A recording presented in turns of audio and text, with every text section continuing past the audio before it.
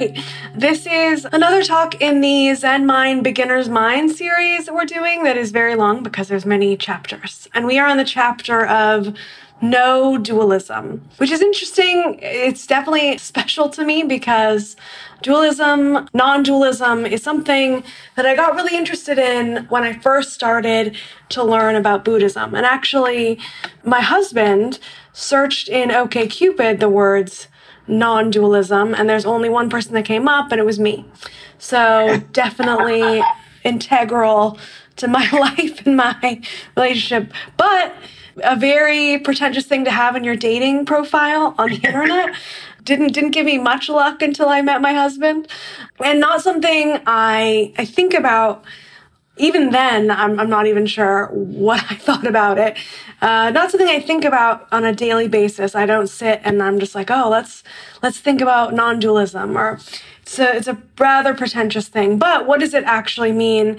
And how does it affect our daily life? And how does it affect our practice? And to answer what it means, to explore what it means, even though you all might have your own ideas, I would say, imagine a Venn diagram. It's the middle of the Venn diagram is no dualism. And that is Buddhism believes that the truth at the center of everything. The reality as it is not this or that, but this is. Everything is. We are very binary humans. We like to think maybe it helped us survive jaguars eating us or whatever back in the day. But we like to think very separate things. We separate ourselves into boxes. Old, young, tall, short, male, female, skinny, fat, ugly, beautiful, Buddhist, not Buddhist, whatever you want to say, we separate ourselves into these little boxes and we think very binary, good and evil. But the Buddhism believes that the truth is both. Neither one or the other, but also both and also neither. And that's something that is really hard to intellectually wrap your mind around, intellectually understand. I think it is intellectually easy to understand. I take that back, but it's hard to actually understand. I think it's easy to say, yes, of course. But to actually put into practice in our life, to actually truly believe it in our bodies, non-dualism is a very tricky thing because we're so trained to believe in one or the other. And even in Buddhism, I think what this chapter is actually about is all the ways in which we can practice dualism as Buddhists, wrongfully so. And it's interesting that this chapter is in Zen Mind, Beginner's Mind. It's obviously very applicable to beginners of all levels and experiences. We're all beginners always. But it does seem aimed at someone who's thought about Zen a lot and practiced Zen for a while. It's aimed at someone who knows the basic sort of tenets of Buddhism, and it's in a way a warning to Zen practitioners of how they can believe they're practicing non-dualism and still fall into dualistic ideas. So let's get into it.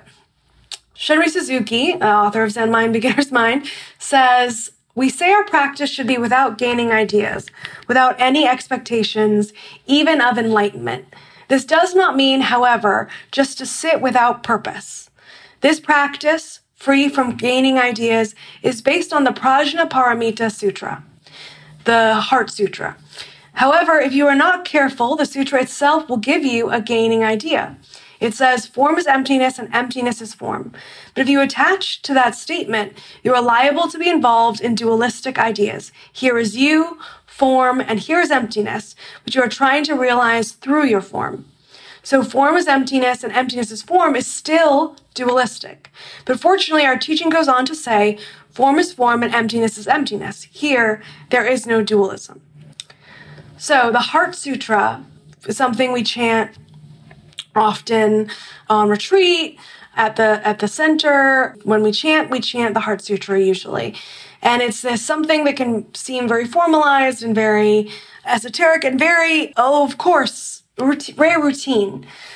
But the Heart Sutra is actually, when you look at it, this very punk rock manifesto that basically says everything that you have that Buddhism has given to you and told you is true, I'm taking that away. Everything that, your eyes and ears have given to you, that your sense of self has given to you, I'm taking that away. No eyes, no ears, no tongue, no body, no mind. None of that. You don't get any of that. And it also says, and that as a Buddhist, I feel like you're like, oh, no, not self, no self. I sort of can get with that. But then the Heart Sutra goes on to say, no suffering, no cause, no cessation, no path. So all of that, the Four Noble Truths, the tenets of Buddhism, what Buddha, sat down under when he got up from the Bodhi tree and passed on to his first disciples, the Four Noble Truths, the Heart Sutra is taking that away from you. And so what does that mean? What do we have left when we have nothing? When we have none of these tenets? We have prajnaparamita, we have the reality as it is, we have no dualism. So even that punk rock sutra, that sutra that is taking all these things away from you, that is taking the Four Noble Truths away from you, that tells you not to grasp onto anything, even that can give you a dualistic idea, because you can get attached. And I've been attached to this idea of what I love the line, very famous line of the Heart Sutra, form is emptiness and emptiness is form, right? Okay, that's this grand thing. Form is emptiness and emptiness is form. That to me, when chanting it, when reading it, feels like truth with a capital T. And what does that mean? That's a whole nother talk. But form is emptiness and emptiness is form. That there's emptiness at the heart of all form and there's form at the heart of all emptiness. That this form is emptiness, emptiness is form. Okay, that feels like it's non-dualism, right? It's saying form is emptiness, but emptiness is also form. But Shunryu Suzuki is saying if you attach to that, you're liable to be involved in dualistic ideas. Here's you form, and here's emptiness, which you're trying to realize through your form. So even that which seems like the pinnacle of no dualism, form is emptiness, emptiness form, is a gaining idea. Our attachment to that, our attachment to that philosophical idea is dualistic. But as Shunryu Suzuki goes on to say, our teaching goes on, form is form and emptiness is emptiness. And who is saying that to us if it's not the Heart Sutra? Because the Heart Sutra doesn't say that, but Dogen does. So in the Shobogenzo, I chose the Tanahashi translation. When Dogen talks about the Heart Sutra, he says, to expound this teaching, it is said in the Mahaprajnaparamita Heart Sutra that form is emptiness and emptiness is form. Form is form, emptiness is emptiness. 100 grasses are thus, myriad forms are thus. So Dogen goes on to say form is form, emptiness is emptiness. So Shunryu Suzuki is quoting from the fathers in our teaching. The Heart Sutra had been around for a long time by the time Dogen was practicing in the 1200s. And it was already becoming a dualistic idea for the monks, the people practicing this. And so Dogen felt the need to go on to say, form is form and emptiness is emptiness. So that's, I think, the cornerstone of no dualism, that you can't even hold on to non-dualism. That non-dualism can be dualistic. So if you're sitting and you're chanting the Heart Sutra and you're like, okay, form is emptiness, emptiness is form, you have to go back to form is form, emptiness is emptiness. Even the teaching you feel like is false, or, oh, those people that believe that emptiness isn't form and all that stuff, that is part of the truth as well. The non-dualism encompasses everything, encompasses contradictions, encompasses all of it, is a really difficult thing to grasp, but is the reality at the heart of the matter. So Shunryu Suzuki goes on to say, when you find it difficult to stop your mind while you are sitting, and when you are still trying to stop your mind, this is the stage of form is emptiness and emptiness is form. But while you are practicing in this dualistic way, more and more you have oneness with your goal. And when your practice becomes effortless, you can stop your mind. This is the stage of form is form and emptiness is emptiness. So good news. It is very difficult to not practice in a dualistic way, not practice attached to these Buddhist ideas that we treasure, that we feel like is truth with a capital T. Form is emptiness and emptiness is form. It's very hard to sit without being attached to that. But part of the practice of sitting with this gaining idea is more and more we let go of this gaining idea. And so finally, good news, our practice becomes effortless. We can stop our mind and we finally reach the stage of form is form and emptiness is emptiness, true no dualism, not false non-dualism. So to stop your mind, Shunryu Suzuki goes on to say, does not mean to stop the activities of mind. It means your mind pervades your whole body. Your mind follows your breathing. With your full mind, you form the mudra in your hands. With your whole mind, you sit with painful legs without being disturbed by them. This is to sit without any gaining idea. At first, you feel some restriction in your posture, but when you are not disturbed by this restriction, you have found the meaning of emptiness is emptiness and form is form. So to find your own way under some restriction is the way of practice. That sounds like a truth about Zen, that Zen is finding your own way under some restriction. The zazen instruction that Dave gives at the beginning of this is some restriction, right? The bowing, the turning, what to turn, how to sit, that is some restriction. And finding your own way under that restriction is a way of practice. So importantly, I think, even to those of us who have been practicing a long time, when I'm glad that Shunryu Suzuki defines to stop your mind. So in the previous paragraph, he says, and when your practice becomes effortless, you can stop your mind. Okay. And we think, okay, we have to stop our mind. Even those of us who've been practicing a long time sometimes fall into this delusion that we have to stop our mind. But Shunryu Suzuki goes on to define that as your mind pervading your whole body, not stopping the activities of the mind, but your mind pervading your whole body, your mind following your breathing, with your whole mind forming the mudra, with your whole mind sitting with painful legs without being disturbed by them. Note that he doesn't say that the pain goes away or that you don't feel pain, but the pain exists without disturbing you. And that's to sit without any gaining idea. So he goes on to say, practice does not mean that whatever you do, even lying down, is zazen. So before I go on, I just want to say we talk about that a lot. How to take zazen off the mat. How do we take zazen off the cushion? And another trap we as Zen practitioners can fall into is thinking, oh, okay, if zazen is everything, if this reality pervades everything and I have Buddha nature and everything is as it should be, then everything I do is zazen. And Shunryu Suzuki again warns about that. He says, when the restrictions you have do not limit you, this is what we mean by practice. When you say, whatever I do is Buddha nature, so it doesn't matter what I do, and there is no need to practice zazen, that is already a dualistic understanding of our everyday life. If it really does not matter, there is no need for you to say so.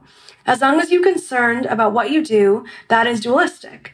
If you are not concerned about what you do, you will not say so. When you sit, you will sit. When you eat, you will eat. That is all. If you say it doesn't matter, it means you are making some excuse to do something in your own way with your small mind. It means you are attached to some particular thing or way. That is not what we mean when we say just to sit is enough or whatever you do is zazen. Of course, whatever we do is zazen, but if so, there is no need to say it. So methinks the lady doth protest too much. Hamlet, Shakespeare, understood. So if you're going around saying, just sitting is enough, I'm sitting on my couch, that's enough, or whatever I do is zazen.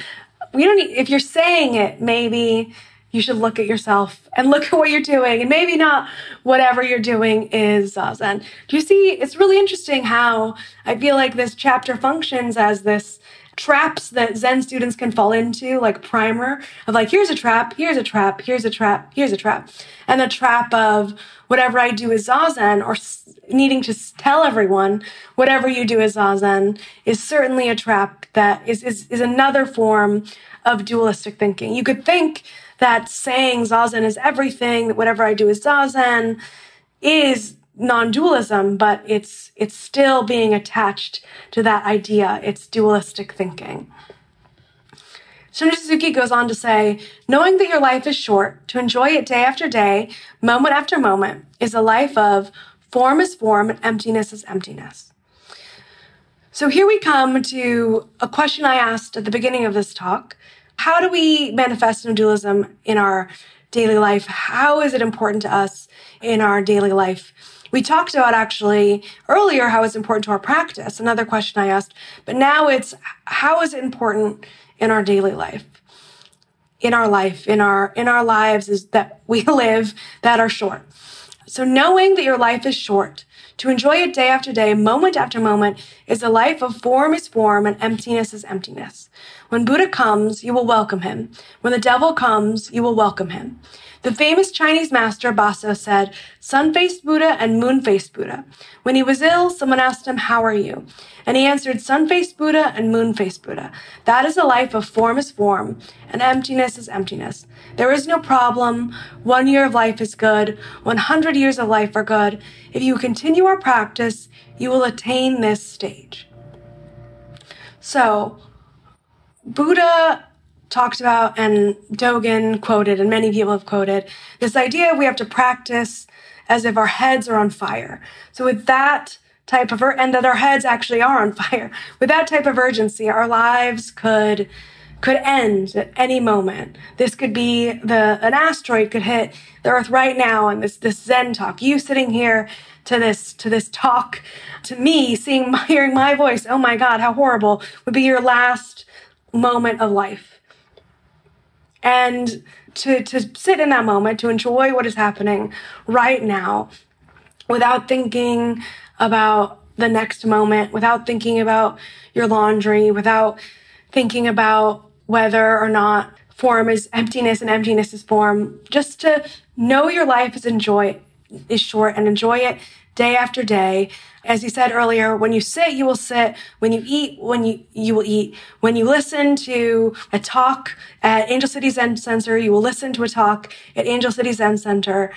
That is what no dualism is. It's the key, and I feel like all my words are dualistic here, but it is the key to enjoying your short life, your life that could flee at any moment, day after day, without holding on to it. Like no dualism trains you to live in the moment of your impermanent life. And that is the thing that that was my entry into Buddhism, because I've told this story before, but a friend of mine, his brother passed away very suddenly at the age of 22. A man opened a door, shot him, and then closed the door, his neighbor, and he died instantly. It was a very young kid, his whole life ahead of him, and then it was gone instantly. And I think that happening to him made me feel like, but after all the grief and the sorrow for his family and the sorrow for what his life is, at the heart of it, somewhat selfishly, or actually just selfishly, it made me realize and fear, oh, my life could end at any moment. And what would those moments be? If an asteroid hits right now, am I truly in the moment of giving this talk in front of you all? Or am I worried about what I'm saying, or if I'm making any sense, or if you're hearing me, or how many people showed up, or, what I'm going to do in 20 minutes from now, or whatever. Am I truly here in this moment? And right now, as I'm saying this, I'm trying hard to be. Am I truly here in this moment with you all? Or am I not? And no dualism, the practice of no dualism, true no dualism that reaches beyond no dualism back into dualism, encompasses both non-dualism and dualism. I think that's the heart of form is emptiness, emptiness is form is form, emptiness is emptiness, that both things are encompassed in no dualism. That will teach us to live our short lives, to enjoy it day after day, moment by moment, to eat when we're eating, to sit when we're sitting. And then if we have that, as Suzuki said, there is no problem. 1 year of life is good. 100 years of life are good. There's a comic book, not to go on a complete tangent, called The Sandman, and in it is a character of death is personified by this very cool goth girl. and she's taking away one of her person into death. She's taking them, a person who died, into the underworld. And he's saying, but it's too soon. It's too soon. And she said, you get what everyone else gets, a lifetime, nothing more and nothing less. So whatever we have, if it's this moment and an asteroid hits, if it's an hour from now, if it's 10 years from now, that's our lifetime. And that's what everyone else gets. Whatever that is, it's a lifetime, nothing more, nothing less. And no dualism is this key to unlocking us being present for that. We won't pass away and have not really been here for any of that lifetime. And of course, on another level, we're here. We're always here, and that's the truth underneath. Even when we're not here, we're here, and that's no dualism. And I feel like now I'm getting very trippy. But it would be nice to actually be here fully for a moment, or for a few moments, or for all the moments, for every moment. And the fact that we can sit zazen and we can get up, and not that everything we do is zazen, but when we get up from zazen, we can also be fully in those moments, would be a really nice thing at the end of our lifetimes, whatever those may be. So at first, Shinizuki goes on to say, at first you will have various problems, and it is necessary for you to make some effort to continue our practice. For the beginner, practice without effort is not true practice. For the beginner, practice needs great effort, especially for young people. It is necessary to try very hard to achieve something. You must stretch out your arms and legs as wide as they will go. Form is form. You must be true to your own way until at last you actually come to the point where you see it is necessary to forget all about yourself. Until you come to this point, it's completely mistaken to think that whatever you do is Zen, or that it does not matter whether you practice or not. So I appreciate this. Shinizuki is saying, after all this talk about goalless practice, a practice without effort, of course, as beginners, we have to make some effort to continue our practice, some effort to actually sit down on the cushion every day or once a week or whatever we can make it, and some effort to, while we're sitting, to practice where I don't want to say correctly because there's no correct way, but with an open hand of thought to practice fully in the moment. And he says, for the beginner, practice without effort is not true practice. And Zen mind, beginner's mind, in a way, we're all beginners. So for the beginner, practice without effort is not true practice. The practice needs great effort. Form is form. So our idea, we're practicing and sitting with these gaining ideas, with these dualistic ideas, even as we're like accepting these Buddhist ideas and learning about them and treasuring them and holding them as the cornerstone of our practice, and that's completely dualistic. That is how we have to sit. That is, we sit through ourselves. We sit through this dualistic idea of form is form. But sitting, as he said earlier too, sitting in this dualistic idea is the way we come, and he says here, to the point where you see it is necessary to forget all about yourself. Forget yourself. Until you come to this point, it is completely mistaken to think that whatever you do is Zen, or that it does not matter whether you practice or not. So this idea of forgetting yourself, it connects to the idea we have in Zen of no self, of there is no, we have this idea of I, and that I is mistaken. There is no I here. There's a bunch of aggregates and things that make up Emily. Even though it feels like an I, it very much feels like an I to me, that is not completely true. That is not an I. And it's not that there's no self, that there is not self, is how I've heard it described. Also, like, imagine the self version of Emily having a dotted line around it. So there's both this version of Emily that can bump into tables, but also this connection, this overlap with everything else. So this forgetting the self also reminds me, as we know Shinizuki quotes Dogen all the time, of the Genjo Koan. To study the Buddha way is to study the self. To study the self is to forget the self. To forget the self is to be actualized by myriad things. When actualized by myriad things, your body and mind, as well as the body and minds of others, drop away. No trace of realization remains, and this no trace continues endlessly. When you first seek Dharma, you imagine you are far away from its environs. At the moment when Dharma is correctly transmitted, you are immediately your original self. So, to study the Buddha way is to study the self. We're sitting with our dualistic mind, selfing our way all the way through zazen. I'm sitting zazen. I'm doing it incorrectly. I'm doing it correctly. I had a great zazen. I didn't have a great zazen. My legs hurt. I want this to be over. Whatever that is, we're sitting zazen through ourself. We're studying ourself. And then to study the self is to forget the self. Eventually, this dualistic idea of the self will drop away. And then to forget the self is to be actualized by myriad things. That sounds great, right? To be actualized by myriad things. Other translations just go ahead and say to be enlightened by myriad things. Other translations say to receive oneself as myriad things, which I really like as all synonyms. To be actualized. Another one said authenticated by myriad things, enlightened by myriad things, to perceive oneself as myriad things. And that myriad things, I think in this case, means everything, infinite number of things. So non-dualism is to forget the self and perceive oneself as everything. So Senda Suzuki goes on to say, if you make your best effort just to continue your practice with your whole mind and body without gaining ideas, then whatever you do will be true practice.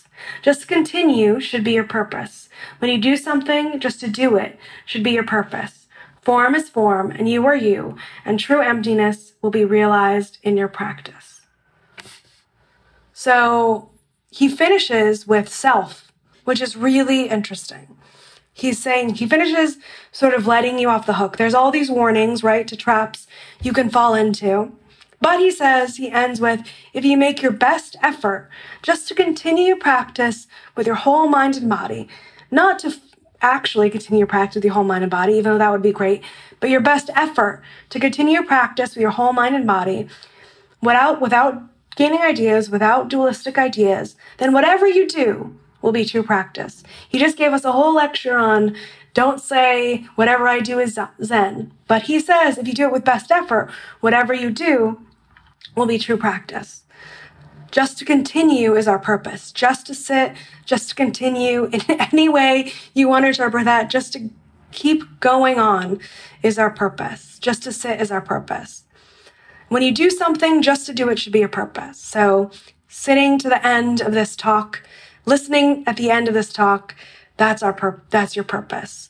When you get up and stretch your legs at the end of this talk, that's your purpose. When you walk to your car or your bike or your bus, that's your purpose. When you turn the key in your lock at your home after the talk, that's your purpose. Whatever that is, when you do it, that's your purpose.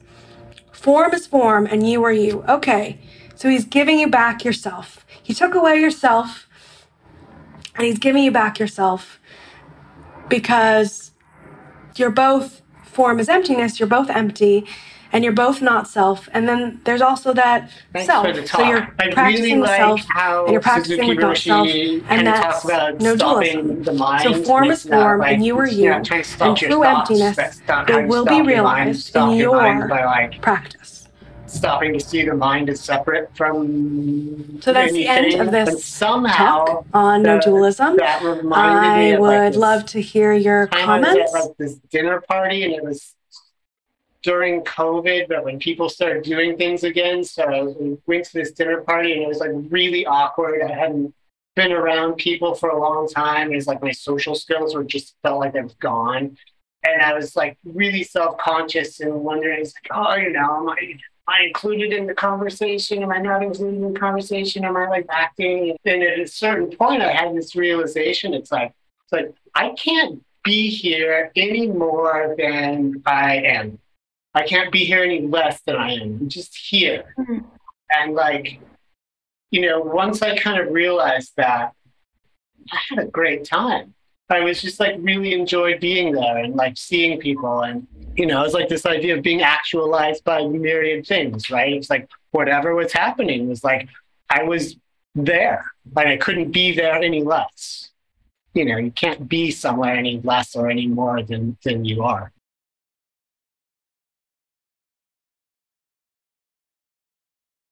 Yeah, it helps. I highly recommend it.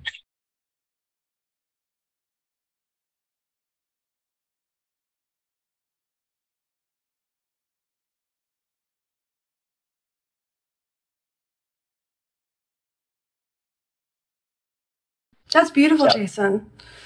I'm going to use that next time I'm at an awkward social event.